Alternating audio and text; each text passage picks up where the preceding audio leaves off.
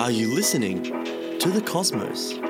What does the sun sound like? Does a supernova make a noise? Listening to a supermassive black hole? Can we still hear the Big Bang? The search for extraterrestrial intelligence. Listening to the Big Bang.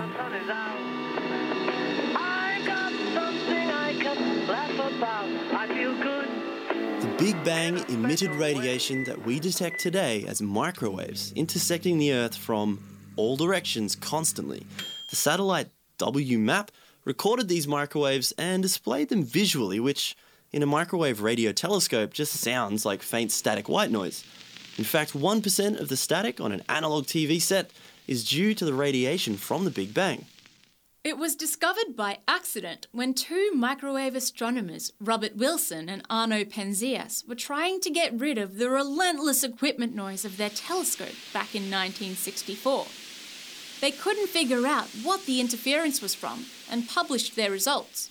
Another team who were looking for the Big Bang radiation pointed out that this was the signal they had been desperately looking for and sadly missed out on the Nobel Prize for the discovery.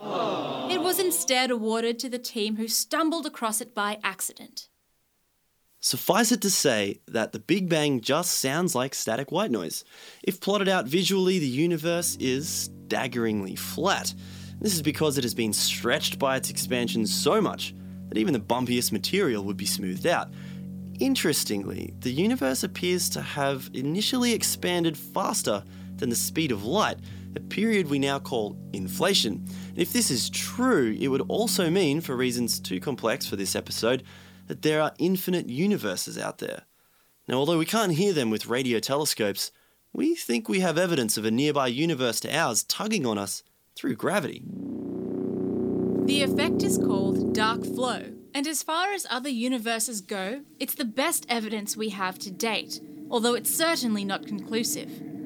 Matter beyond the visible universe could be to blame, or perhaps some event in the early universe disturbed the matter before everything expanded. We cannot see any further back than 380,000 years after the Big Bang, due to the early universe being so hot that light could not traverse through space as it was full of plasma, much like trying to shine a torch beam through the sun.